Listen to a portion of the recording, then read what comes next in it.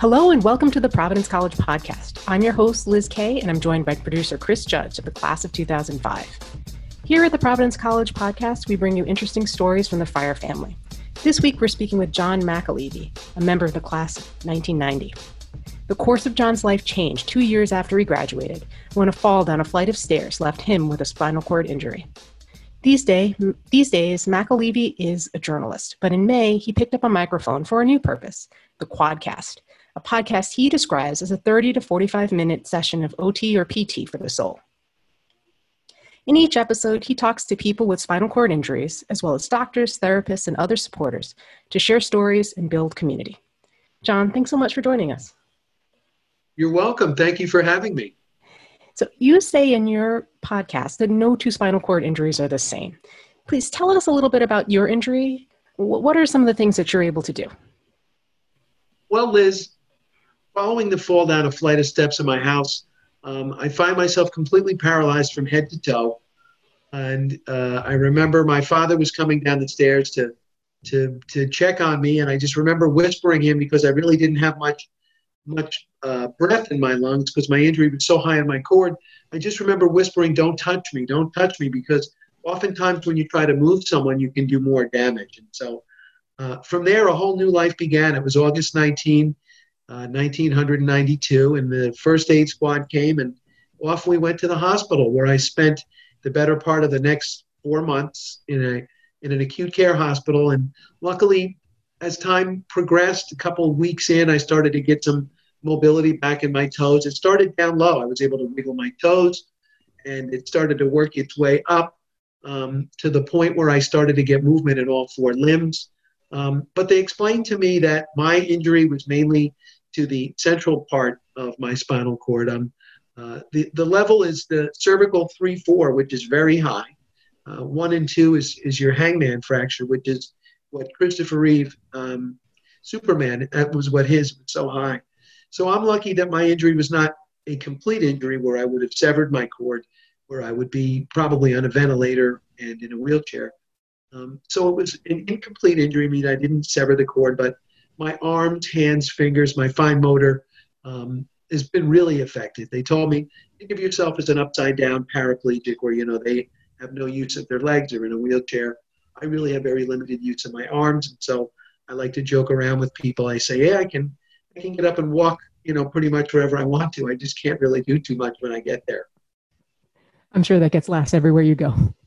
It does. It puts people at ease because, they see me walking, and it's not really a thing of beauty. And the older I get, the harder it is for me to get around. And so I sort of put people at ease with a comment like that.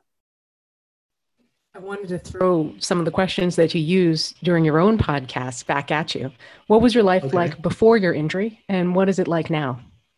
Well, before I was an avid athlete. I played 3 sports in high school. I tried out for the baseball team there at PC, and I got pretty far. I had misjudged a fly ball in right field that I still wake up at night thinking if I would have made that play, who knows, maybe I would have found myself sitting on the bench for a couple of years. But sports were always a thing for me. I did an internship while I was at PC that really changed my life.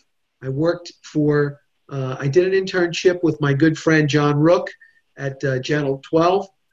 He took me under his wing. I did an internship in the sports department, and I got an opportunity to do a lot of things. I got to go to Patriots games and PC games, and I never got a chance to get up to a Red Sox game, but I did URI stuff. I really went everywhere. He gave me a license to really get involved. I learned how to edit highlights and write scripts and really get a feel for what it's like to do sports television. And that's what was the bug that really got me. And following graduation, I went and interviewed for a job in Arlington, Virginia, a company called Sports News Network. And I went to work for them, and I was writing scripts and editing highlights, and just was the job of a lifetime. And then, unfortunately, the company went bankrupt about a year in. And so I was SOL, and ESPN was always really the main thrust. I really wanted to see if I could work for them. And so in June of 92, I went to San Diego to a sports careers fair, about 600 people there. And one of the people that was interviewing was ESPN. They had all sorts of companies there that were interviewing, from like MLB and the NFL and Nike, Reebok, Adidas, all sorts of sports things. So I put my resume in the ESPN folder. He had 600 resumes in there. Everybody wanted to talk to him. And the next day they came back. They had two names, and one of them, luckily, was John Joseph McAlevey. So I interviewed there.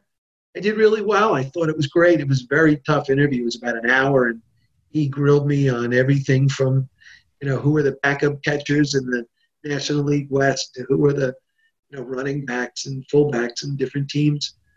So that was June of '92, and unfortunately in August is when I had my injury. So what was weird was pretty much the first week that I got into Kessler, they called and told me that I had gotten the job. And so it was kind of like, hey, great, but now I really can't even, wiggle my toes anymore. So it was tough. It was great to hear, but at that point, my priorities had really changed. I had to learn how to walk again and dress myself and feed myself. And so, editing highlights sort of took a backseat at that point. You described yourself as a upside down paraplegic. Is that very unusual? Is as spinal cord injuries are unusual, no two are alike, but among the world of people with spinal cord injuries, is that pretty unusual? I have to tell you that I'm back in therapy now because this pandemic lockdown has really taken its toll. I really haven't had a chance to get out and do all that much. To tell you the truth, of all the folks that I'm in therapy with now, I think I'm the only one that's walking. Everybody else is in a wheelchair. So it is pretty uncommon for the central cord syndrome that I have to be able to get up and walk around. So I would think that, yeah, it's sort of uncommon at this point. And so what was the course of your life after the accident? As I said, with the whole ESPN thing, it changes your priorities. At that point, before that, I was 24 years old. I was in the best shape of my life. I was playing in a couple of different men's leagues and running 4 or 5 miles a night. I had everything out in front of me. I knew what I wanted to do, and I was hoping that it was all going to come together. And then at that point, you sort of get the rug pulled out from under you, and you have to prioritize whether you're going to, say, why me, and, sit in the corner and cry, or because I did have folks that would do that. There were friends of mine that were in therapy with me that wouldn't go to therapy. They just were so mad at the world and the situation, and they basically gave up. And, I like to say that I like to live on the sunny side of the street. And so I just said, this is not ideal. I mean, it's not what I had planned for my life, but, I can either make the most of what I still have left and move on, or I can go the other way. And I just was not going to let this thing get the better of me. And I just went to work in therapy. And that's sort of where the beginnings of the whole podcast came to mind. There was no such thing as podcasting back then. But I'll never forget the first day I was being wheeled into therapy. They had music on all the time, which was great. It's an upbeat atmosphere if you ever go to check out a physical therapy center. And I remember sitting there in my wheelchair. At that point, I was still in a wheelchair. And there was the music in the background. One of the songs that was playing was obscure, a band called Soul Asylum. And the song is called Black Gold. And one of the lyrics in the song, I always said to myself, is, if I ever put something together, this is going to be the song, because it spoke to me. And the words were, I don't care about my wheelchair. I got so much left to do with my life. And I thought, wow, this is playing right now, and I'm listening, and I'm sitting in a wheelchair. So that was sort of the driving force. It's the music that is the intro and the outro to my podcast. And it spoke to me then, and it speaks to people that are working out nowadays as well. I know I tell them about it, and they go home and download it, and it sort of becomes a driving force in what they're doing as well. I feel like that's a message that, during this pandemic, when so many people have been devastated in so many ways, between, direct impact of the illness to, businesses going under, losing jobs, like it's been so hard, but it's, it is. There's still life to live, right? I mean, yeah, I mean, you can either throw in the towel or adapt and move on. And that's a good thing about we can adapt and we can move on. I mean, you're seeing, as you mentioned, with this pandemic, how many people who are home and people are starting their own different businesses now on different ways. They told me a long time ago, my occupational therapists, they sort of get short shrift. Everybody wants to know, hey, is John going to walk? Is so and so going to walk? That's all you ever want to hear. The occupational therapists are the ones that help you get dressed and feed yourself. They have the old saying, there's more than one way to skin a cat. That's what I learned a long time ago. You learn how to do things a different way. So how did you adapt? You were the prime of your life at 24, and then what did you do next? At that point, I had to roll with what I still had left. And so I have to say that I had amazing support. Without the support of my wonderful family, my father, who was a huge PC fan, who would watch, he and I would watch every game from the opening tip to the end. My mom, who's wonderful. I live with mom now. My sister, who is another driving force. She refuses to let me think that there's not anything that I still can't do in this world. She's a BC Eagle, but we won't hold that against her. And just friends. I had amazing friends that, the Kessler, the rehab center, was full every weekend with guys that would come out from the city to watch TV and watch games. And that was the one thing, is that all the people would look around and say, who is this guy? This celebrity, he's got a million people here all the time. And it was people like that that were in my corner that really pushed me and wouldn't let me fall through the cracks. And it's been 28 years, and a lot of those same faces call me 2 and 3 times a week. I'm sure that in the years since your injury, you've come up with some pretty creative ways to do things that a lot of us probably take for granted. Can you tell us about some of your workarounds, and maybe you worked on them with some of your OT specialists? I have to tell you that something that I use to do a lot, it's going to sound really crazy, but my teeth. I pick a lot of stuff up with my teeth. As I say, I really have no use of my arms. And so being able to use my teeth to grab things and pick things up. And one thing I'm excited about that hopefully will be able to help me in the long run is I am on the waiting list for a Canines for Companions service dog. And it takes a long time. The girls back 28 years ago said, hey, you should put your name on the list. It takes a long time. And so finally got around to doing it just about 2 years ago now. It's been about 2 years. And the protocol is very hard. You have to do a written test. You do a telephone interview. And then your doctors have to fill out a form.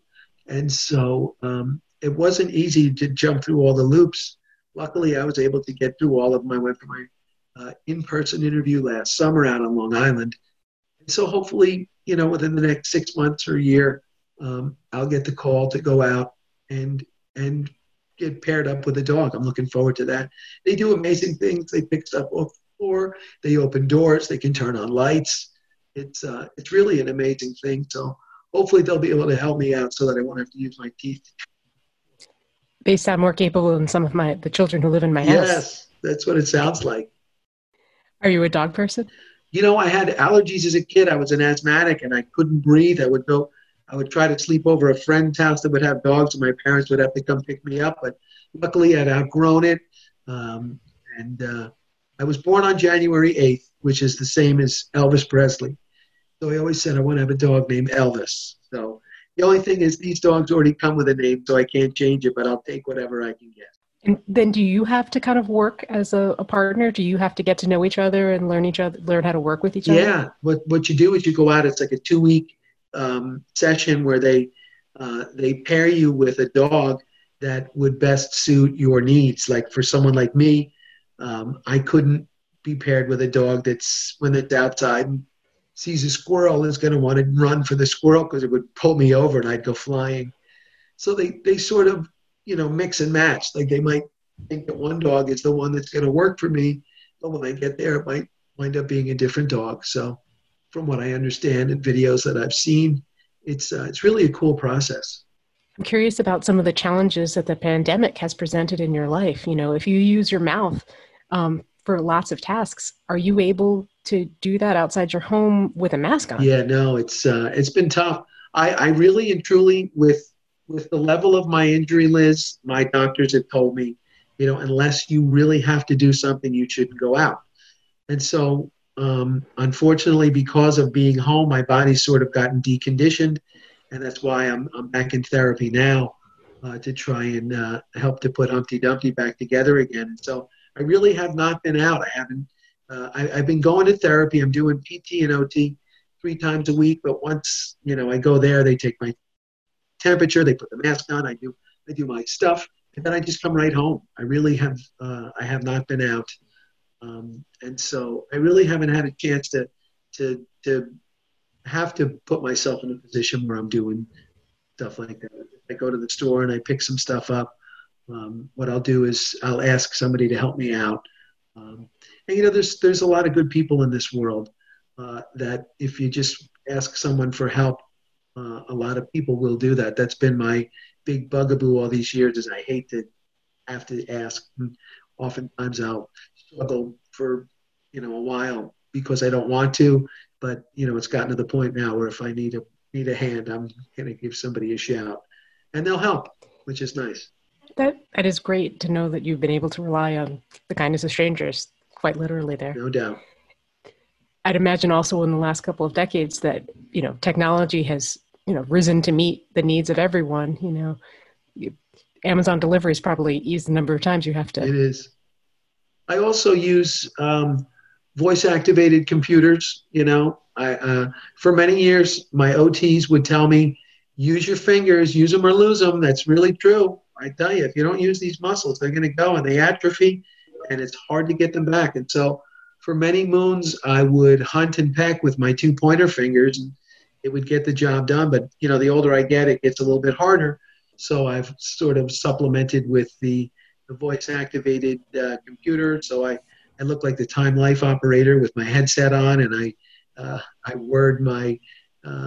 put my words in there, and that works pretty good. It's not the end-all, be-all. It's not the greatest thing in the world because you have to go back and clean up a lot of things, but it definitely helps. And with the cell phone, with the voice-activated dictation, has been a godsend because with my fingers and whatnot, I can't tell you how many people I butt dial in a day with just grabbing my phone, and they say, "What are you calling me again for?"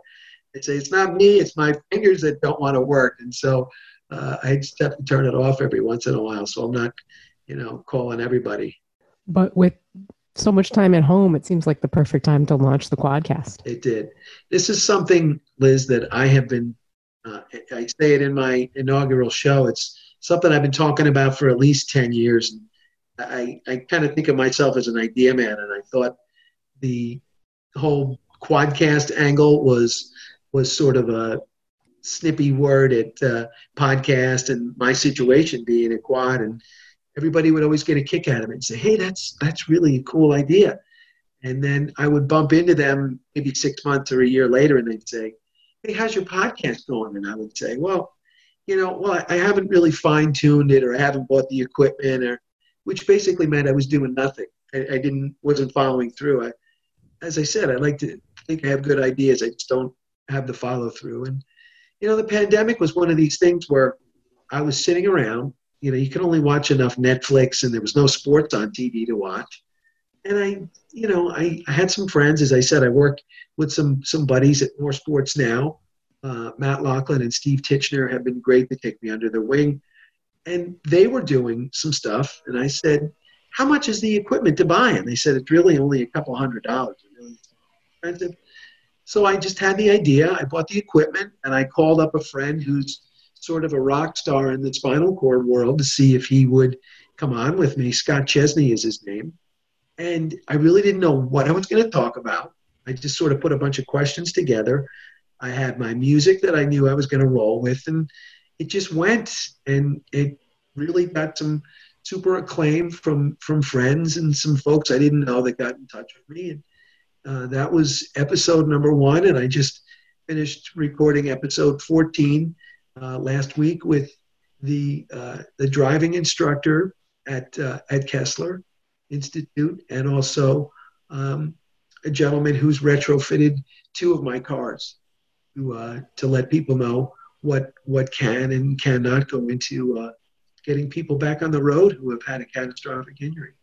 Tell us about your driving experience. What are the modifications that you have? Do you drive a regular sedan? I drive a Jeep Cherokee, and most of the cars that are retrofitted are for people who are in wheelchairs. So you see, when you go shopping, you see the parking spots where they have all those lines so that a ramp can go down. Somebody in a chair can wheel in and out of their car. Someone like me who can walk, luckily I can do the gas and brake with my feet. Again, my arms being the bugaboo here, I needed to have a whole new steering system put into the car. So it's something called horizontal steering, and it's basically like a bus when you see the bus driver and he's turning the wheel over and over and over and over. It's sort of like that. I put my hand, my left arm does all the driving. It goes into what's called a spinner knob. I don't know if you've ever seen something like that. It secures my wrist, and I do all the driving with the gas and brake, as I said, with my feet, and my left arm does all of my steering. And stuff like that, they have to rip out the old steering column, and so it sort of looks like James Bond mobile. I tell everybody who's going to ride with me, watch out, I've got an ejector button here that give me any lip, you're going to go flying out the window. But I have buttons in the center console to control my windows and my air conditioning, and it's really a neat setup. It's unbelievable that they're able to do that, because that was the one thing throughout all of this. When you have an injury or a stroke or whatever, is you really lose your independence. That's the hardest part. And so when I finally was able to get the car and was able to get out there with nobody else in the car with me, turn the music up, it really was a great moment for me. It was, gaining my independence back again. Now you're probably able to help others. You probably can drive your mom places she needs to. Yeah, believe me, I've been a designated driver for many years, because I'm not a big drinker. I never really was. And so, whenever my friends and I would go out, hey, Johnny Mac's driving, he's going to pick us up. And it was great. It was, everybody I would still have a great time. They would have a great time. They wouldn't have to worry about driving anywhere. And so it was a win-win all around. And you never had to use that ejector seat? I never have. Not yet. I'm still waiting for that button. I have it on the side. So the Quadcast is not your only extracurricular activity, so to speak.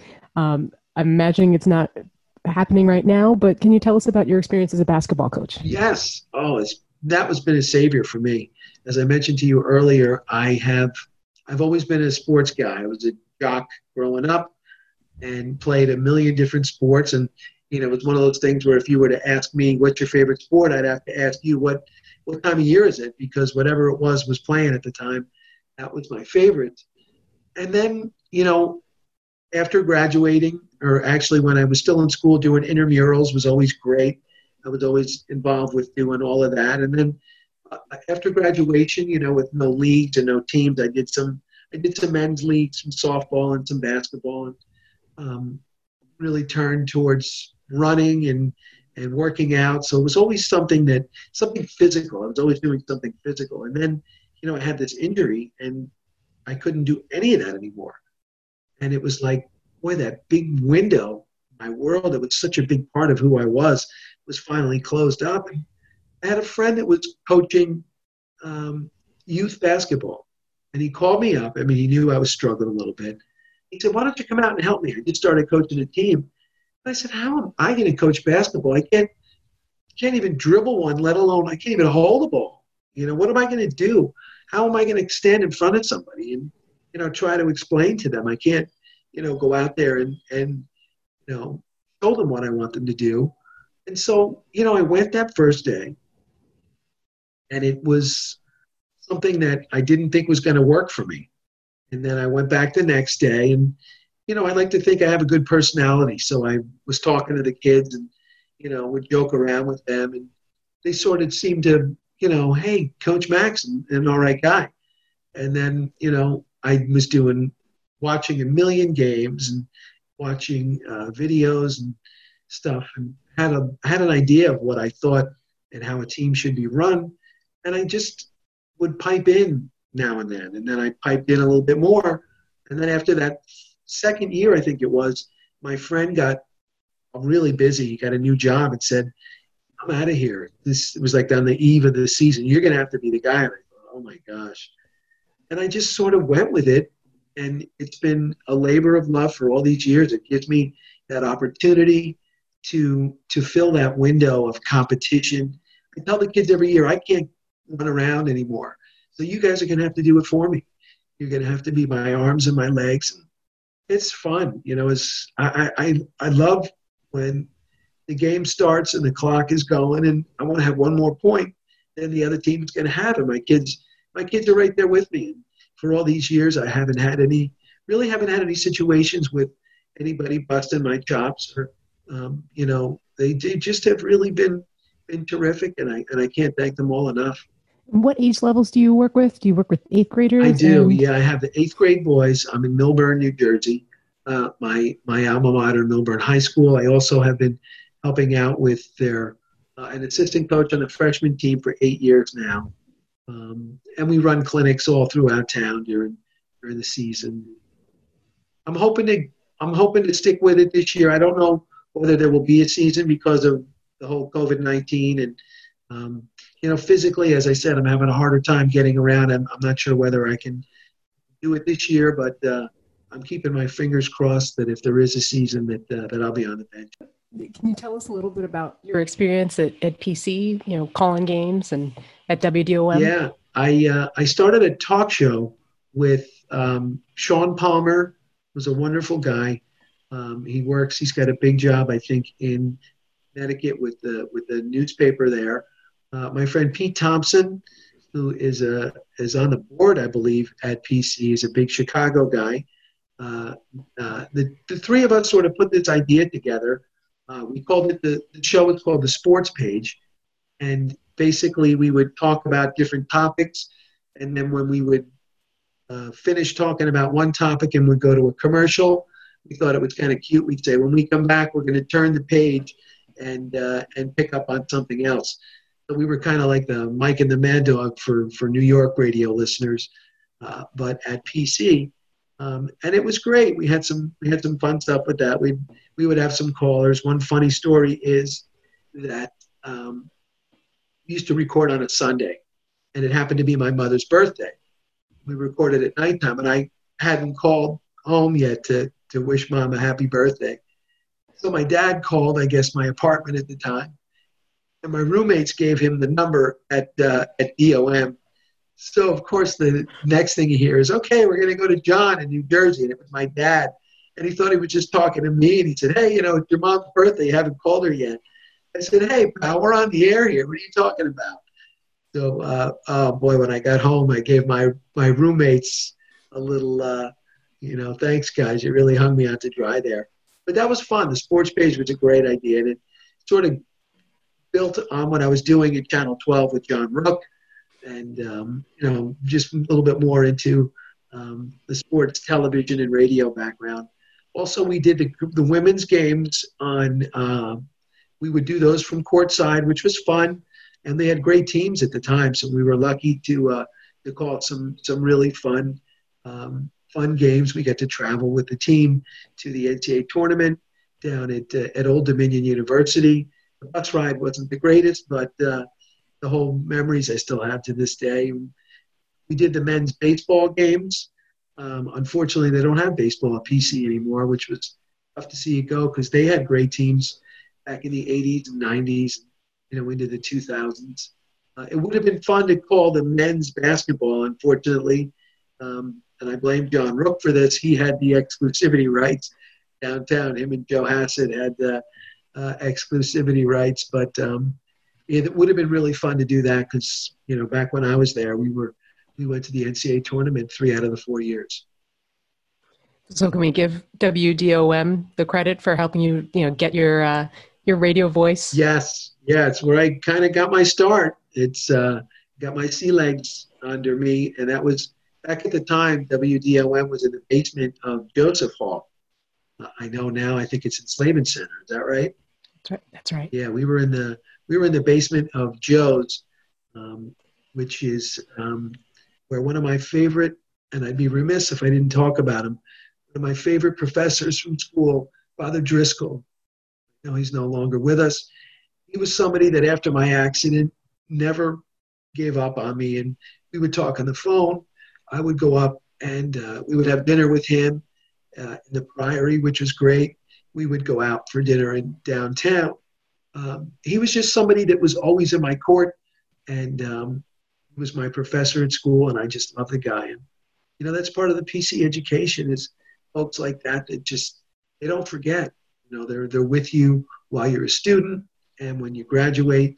And he was somebody that I'll never forget. And, part of the PC education that you make relationships. I feel like I hear alumni of Providence College talk about that kind of experience all the time. There's some professors or classes that really changed their lives. No doubt. John, I wanted to ask, you've had decades of experience living with your injury. What do you wish that people without physical disabilities understood more about people with disabilities? That's a great question. It's, the old saying that, never take anything for granted. It's something like that because, in a split second, whether you're in a car accident or a slip and fall or just freak things, I've been around people that have had injuries that, falling out of bed and they wake up and they're a complete quad. Just smell the roses, smell the coffee, and just don't take anything for granted because it can all be taken away from you in a heartbeat. And it's something that, as I said, it could be gone in a second and it takes forever to try and regain what you have. Unfortunately, there's two, like if you break your arm, you can put a cast on your arm, or if you break your leg, you put a cast, and it's going to heal. But there's two things that if you injure will never be the same again. One is your brain and one is your spinal cord. And so, sometimes when we go out and talk to students at school, we tell them that story and, about wearing helmets when you ride your bike or when you're diving into a pool. Make sure you put your hands out in front of you because, if you injure something like that, it's never going to be the same again. And it's not really meant to scare them, but in a way it is because, as I said, it could all be in a snap of a finger, it could be gone.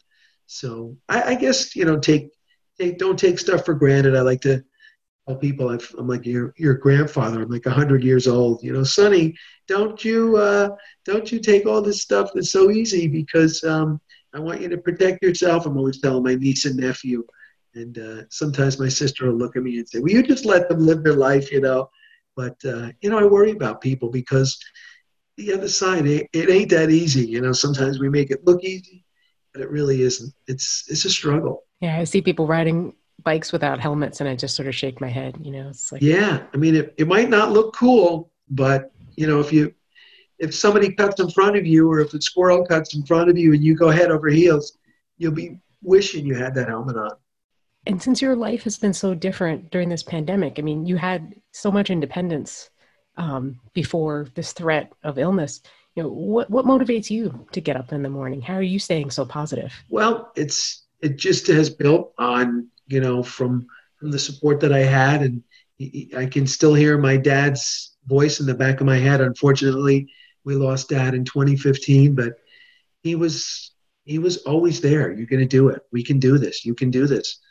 And it was sort of the drumbeat that sort of pushed me and everybody around me, as I said, my friends and my support group and my family, to just not get lost in the cracks. I mean, you really only get one bite at the apple, and I wasn't going to, just sort of cower in the corner. I tell people if hiding away and crying, in the closet would bring me back and make me better, then, clear me out a spot. I'll be coming in, but it doesn't and it won't. And you can either pick up the pieces and move on. I mean, sure, it's not ideal. And I don't love every minute of all the struggles that I have that start the minute my feet hit the floor every morning. but you got to try and get past it. Listen, I have my moments where, you know, I'm not a happy camper, but you can't let that, take over your whole day, or else you won't get anything done. Those are the kinds of things I need to write on my wall for Yeah, sure. yeah. Just keep it in the back of your mind. As I say, I don't mean to be the 100-year-old in your ear, but when I hear people complain about, oh, my boss is a pain in the neck, or my car won't run, and I'm thinking, yeah, cry me a river. I can't reach my nose to scratch my nose, little things like that. It's like, oh my gosh, it's two things that people don't really talk about. With spinal cord injuries, all the muscles below your level of injury are affected. Two of the big ones are your bowel and your bladder. So those are things that we have to deal with that people don't have to. That those are issues that, I think I know where every bathroom is in the tri-state area, so that if I have to get there, I can make a clean break for it. But it's not easy living with that over your head. And there's times where you have accidents, and, that nobody wants to talk about that. But, most people don't have to think about that.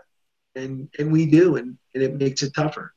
I think this is what's so unique about this pandemic, is that the impact has been so universal. Everybody is affected in some way, even if it's, and some people maybe just haven't had to deal with inconvenience like that in a long time. No doubt. Yeah. And I hear people talk about, oh, I'm sick of being home and this is killing me. And I talk to my fellow spinal cord injured people, and they're thinking, hey, welcome to our world. This is what we do. We're stuck home because maybe we can't get a ride. Some people can't drive and they have to rely on, public transit. And oftentimes those people are unreliable and they can't pick you up. Or you live in an apartment and you're 6 floors up and you can't get your wheelchair. So they're like, hey, now you're living what we're living here. So, welcome to the machine, type of a thing. Thanks for joining us, John. Please tell our listeners, how can they find the Quadcast? Thank you for having me, Liz. And if anybody wants to listen to the podcast, you can find it at my website is www.quadcast.org. And as I said, I'm trying to build my audience 2 years at a time. So if you're out there and you're looking for stories that, I like to say it's for and about folks like me who have had a spinal cord injury, but it's really for anyone who just wants to be inspired, because it's stories about people who have had, some really bad luck that don't take it sitting down, pun intended. Many of them are in wheelchairs, and they forge on with their lives, and they've created careers and stories about, who they are. And I've had some really influential guests that were on, and you can find it there. I'm also on, you can find it on Apple Podcasts and Google and Overcast and Podchaser, SoundCloud, Stitcher, and there's one other one, Spotify. I think I'm on all of those. So as I said, I'm trying to build my audience, and if there's anybody out there that wants to listen, that would be great. I'm also trying to break into the world of voiceovers, so I'm trying to put a demo reel together. So if there's any prior faithful out there that are looking for these velvety tones, then that would be great. You could find me on my website. But I really appreciate you reaching out, Liz, for this opportunity, and anything that I could ever do to give back to my alma mater, I'm always here. Love my Friars. Before we go, we want to share a clip from the Quadcast. Could you tell us a little more about your August 19th episode? Yeah, I went through August 19th this past year marked the 28th anniversary of my accident. And I figured, what a better way to sort of go through that somber day. It's funny, people in the spinal cord world, they refer to that as their injuversary. And I thought, oh gosh, how morbid is that? So, it really isn't just another day on the calendar. It brings it all back. It doesn't matter how far away you are from it. So I thought I would speak to my 2 buds who were really with me from day one. One of them would come up during the day, and he would lay in the bed next to me in the hospital. And it's just some funny stories about how the nurses would come in and want to take his vitals and his temperature. And I'd have to say, hey, I'm the guy over here. It's me over here in the corner. And then when when nighttime would roll around, my buddy who worked as a lawyer in the city, he would come out. He would bring dinner, and he would stay with me and the family for hours just to keep my mind together, to make sure that this wasn't going to get the best of me. And so I had those two on, and we rehashed some really funny stories about just over the years how far we've come and how far we hope to go. So I think it'd be a great listen. You'll laugh, you'll cry, and you'll be inspired, I think, if you wanted to listen to one of the podcasts. And without further ado, here's the clip from the Happy Anniversary episode. This week's quote, having the fact that I'm having two of my best friends on, comes from a very, very special philosopher, a very smart one, and that is Winnie the Pooh, okay? And here's his quote. If you live to be 100, I hope I live to be 100 minus 1 day, so I never have to live a day without you. Isn't that cute, guys? That's a great one. That's outstanding. So let me welcome in two of my favorite people in the entire world, Mr. Robert Galatelli and Mr. Jamie Padgett. Hello, fellas, and welcome to the show. Hi, John. Excellent. Thanks for having us. Oh, it's my pleasure. And here we are, 28 years to the day that yours truly went surfing down his basement steps. That was not something that I wanted to do, nor that I even realized was happening. But there we were. And I find myself in Overlook Hospital with my world turned upside down. And I wasn't sure, what was going to be going on. And then lo and behold, to have friends like yourself not only show up that first day, but to show up that second day and the third day and the fourth day. And here we are 28 years later. You guys are like gum on the bottom of my shoe. I can't get rid of you. But let's first just start off with, what are your remembrances? We'll start with you, Robert. When did you sort of first hear about the accident I had and what was going through your mind at the time? I actually heard about it from my mom, John. I was living in her house on Essex Street in Melbourne, and she gave me a call and asked me if I had heard about what had happened to you. And obviously I had not heard a thing, so I was in complete and utter shock and had no idea, John, what it all entailed until, coming up to see you at Overlook Hospital. I had no clue until I walked into that room. And what did you find when you walked in there? A broken person, huh? I couldn't believe when I walked in there what I saw, John. I felt absolutely awful and had no clue what you were facing that day and in the days thereafter. I had no idea until I actually got to see you in person and sit there with you and talk with you. No doubt. And what we learned was I didn't know either. And it was a whole new world. I told my friends at Kessler today, I was up there for therapy, and I said, hey, everybody, it's my birthday today. And they're like, what are you talking about? And I said, this is my injuversary. That's a word I learned from some fellow patients up there, the anniversary of their injury. They call it the injuversary. So I said, yeah, I'm actually 28 years old today because, I was 24 when it all happened. But it was a whole new world that started. So right out of the gates. How about you, Jamie? Where did you hear about all of this, and what was sort of rolling around in your brain when you heard about it? Yeah, John, I actually heard from our good friend Jimmy White. I think your father had actually called the White family, and then Jim was sure to give myself a call and our mutual friend Dennis Milton a call, and then we came over to the hospital together to just be utterly shocked and surprised at what we saw. And I mean, you must have seen the look on all of our faces, which was just unbelievable surprise and upsettedness and just open mouth. And it's something that I certainly will never forget my whole life. It was shocking, really. Well, what was soon to become a ritual was that, and to my benefit, was that Robert would come by in the morning. I think after he would finish up with work. I think you were working landscaping at the time, Robert, and yes. you would come up and you would be my day guy. And you would physically get in the bed. It was nice. They never put another patient in the bed in the room with me. Remember that? Yes. So I had the whole place to myself. You would get in the bed, and you remember sometimes what would happen with the nurses? Yes, I do. Well, tell everybody. I recall quite clearly. They would actually come in and try and take my temperature to get my vitals. They did. They thought that you were actually the patient, so I had to like whistle. No, over here, I'm the one with the broken neck. Over here, you might want to talk to me. So so that was funny. Yeah, I remember that. So you would come in, and the two of us, you know. I think basically what you guys were just trying to do is to put my mind at ease, because it was like, you know, my world had just been turned upside down and I really didn't know which way was up. But the fact that you guys were both there and, you know, didn't let me fall through the cracks is what made, you know, being in the hospital that much easier. I remember we spent hours watching Magnum PI reruns.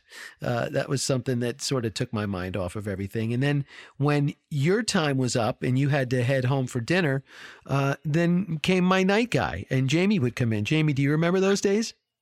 I absolutely do, John. I used to come in also during my lunch hour, but I think that was more so at Kessler. But yeah, those early Overwood days, we, you know, I knew it was going to be a long process for your body to heal, but I knew, you know, not being a doctor, I had no idea how long, but like your father always used to say, is we have time. Yeah. So I figured I couldn't help with your body, but maybe I could help with your mind.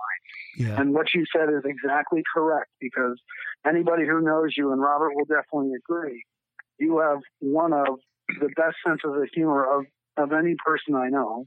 And you love to laugh and you love to make people laugh. So my thinking was that if I could somehow just put your mind at ease and not have you think about your physical situation, and we could laugh like the old times or talk about high school, then I at least served the purpose in trying to help your mind. So we used to watch the cheesy TV, the Jenny Jones show, and I just remember the cheese TV, the Jerry Springer show, and we just used to laugh. Yep. And laugh and laugh. So that's what I recollect. Yeah. And well, let me tell you, it worked because, you know, my mind could have gone in a million different directions.